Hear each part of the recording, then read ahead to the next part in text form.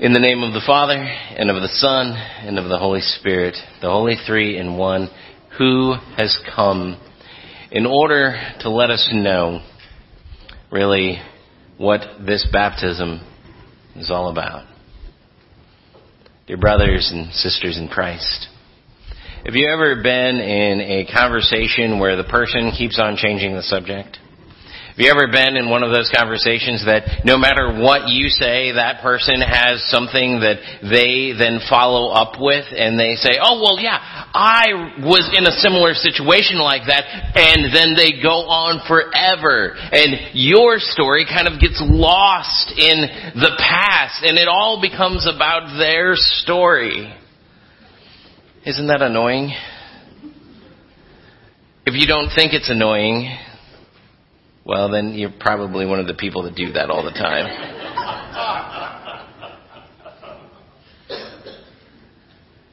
But that's not really the kind of changing the subject that we're talking about today. Instead, we're talking about changing of subject in terms of the way that we use language, in terms of the subject and the verb and the object behind our language. Now, normally in English, the way that we use language is that we use language in a subject, verb, object kind of way. And so we'll say things like, Sam eats oranges. And so you get that understanding of what a subject, a verb, and an object are, because I know that all of you have forgotten your rules of grammar. So the subject in there is Sam. Sam is the one who is eating the oranges. The verb in there is eat.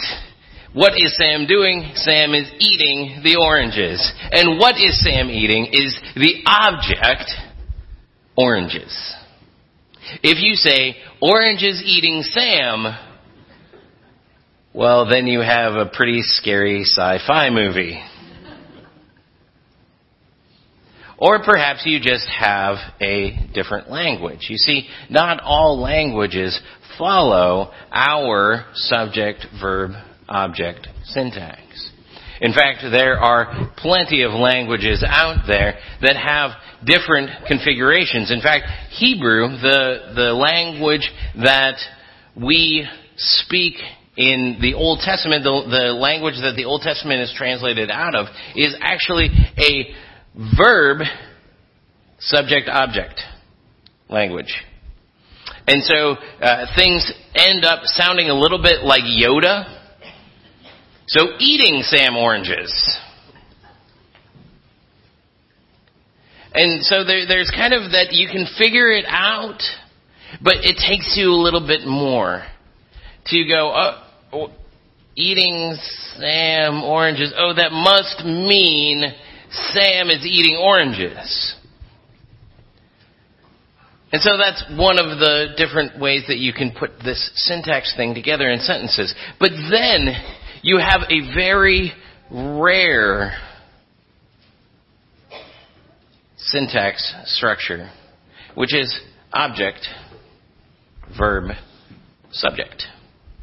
In fact, this is the dominant syntax in only 1% of the world's languages. That it starts off with oranges, and it goes into eating, and then it tells you who's doing the eating, Sam. So it sounds like oranges eat Sam. But the thing that you're supposed to get out of that sentence is not the scary sci-fi movie, but rather that Sam is eating oranges. So you go, great, thanks a lot for the linguistics lesson, PJ. What on earth does Sam eating oranges have to do with the woman at the well? What on earth does Sam eating oranges have to do with little baby Isaac here getting baptized today? You see, it's important to keep the subject in clear view when we're looking at these things. The subject of what is being talked about here is Jesus.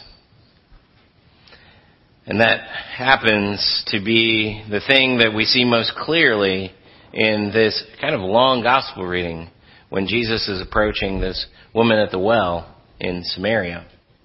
See, Jesus approaches this woman at the well and he says, "Hey, can you give me some water?" And she says, "Well, why don't you draw it yourself?" Then Jesus gets into this kind of weird thing that he says. And he says, "Well, if you knew who was asking you for water, you would instead ask me for this living water stuff." And then if you watch what the woman at the well does, which she's probably very practiced in, which at least that's the way that it looks when you look at the rest of her story, is she changes the subject. She goes, "Oh, well, I see that that you must be this kind of prophet guy," and she does this several different times where she gets into kind of a little bit of a tricky hole as they're talking, and then she goes to, well, whatever seems to fit. So the first time that she does that, she says, "Oh, well, this well was given to us by our forefathers and our Samaritan forefathers," and she gets into this Samaritan sort of telling of the story, which is distinctly different than the Jewish telling of the story. And she figures, well, this is going to get me out of the hot seat. Because what I'm going to do is I am going to talk about something that is going to ramp you up, and you're going to forget that you ever were talking about the old subject. And Jesus engages her on that. Then she goes, "Well, okay." And then she gets into this thing about, well, her husband. And who is her husband? Because she's had 5 husbands. And then there's this other person who is not her husband that she's living with. And she tries to change the subject again. She says, I can see that you're a prophet. So as a prophet, start telling me some prophet stuff. Get your nose out of my relationship. She's changing the subject. And we like to change the subject with God a lot too, don't we? We like to change the subject and say, "Oh, well, God, I maybe have had a couple of sins here and there this week, but that person over there. Can we talk about their sins for a moment? Or can we talk about the suffering that I see on TV? Or can we talk about anything else really other than the fact that, well, I'm a sinner?"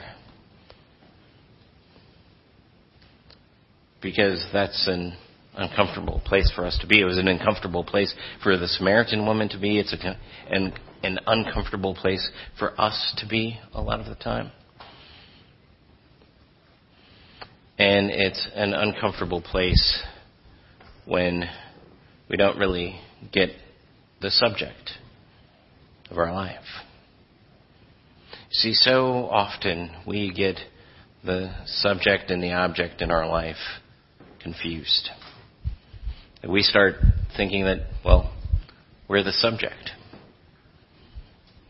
And God says, you're not. You're the object.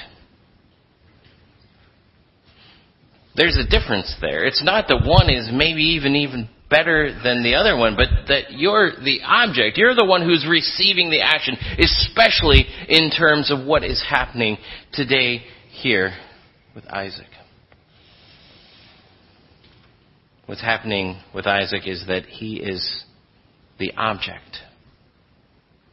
He's the object of God's grace. He's the object of what God has done for him. Even so much to the point that a little bit later on when we get into the baptism service, that we'll recognize that he, at this point in his life, cannot even use his words to confess along with us what is happening in terms of his life of faith.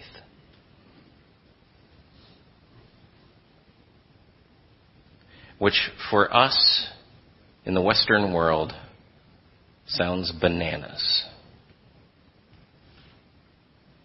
Because in our Western way of thinking, we are always the subject. But sometimes it's nice to know that you're the object.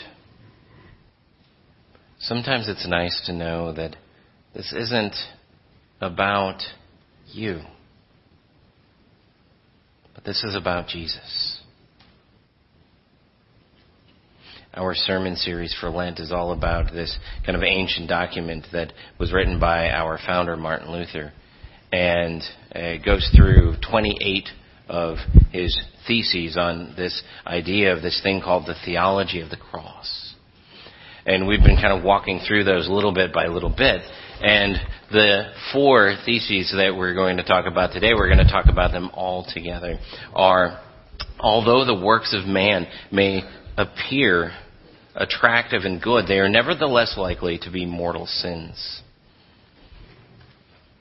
So basically that although the things that we do might appear to be good, they may also be completely rotten inside. We may be doing something good for someone, but the motivation for why we're doing that is that we want to receive something out of that. And we may even want to receive something that is inspired by some kind of evil that lives deep down inside of us. And then 2, that although the works of God always seem unattractive and appear evil, they are nevertheless really eternal merits. I mean, if you think about what the cross looks like, it looks like it's evil. It looks like it's unattractive. But to us, we know that there is good there. The 4th one says, the apparent good works of men are thus not mortal sins as though they were crimes. Because if we're doing good works, they're not going to be sins. But then that's balanced out by the next one that says, the works of God, those who he does through man, are thus not merits as though they were sinless. And so basically what Luther is saying in the midst of all of that is keep the subject clear. And if the subject is always about Jesus, the subject is always going to be right. And so we look at that as we look into Isaac's baptism today, as we look at the subject of what's going on here. What we are saying is that Jesus Christ is baptizing Isaac today. Far too often we think about it, Isaac was baptized. But the way that it works out is that Jesus is baptizing him. That we get to act as his body in this baptism. As God himself reaching out through our mortal bodies in order to deliver God's grace. But that it's not about us, that it's not about the people that are pouring the water on his head, but rather it is about the real subject here. Who is Jesus, who died on the cross and rose again from a tomb, so that today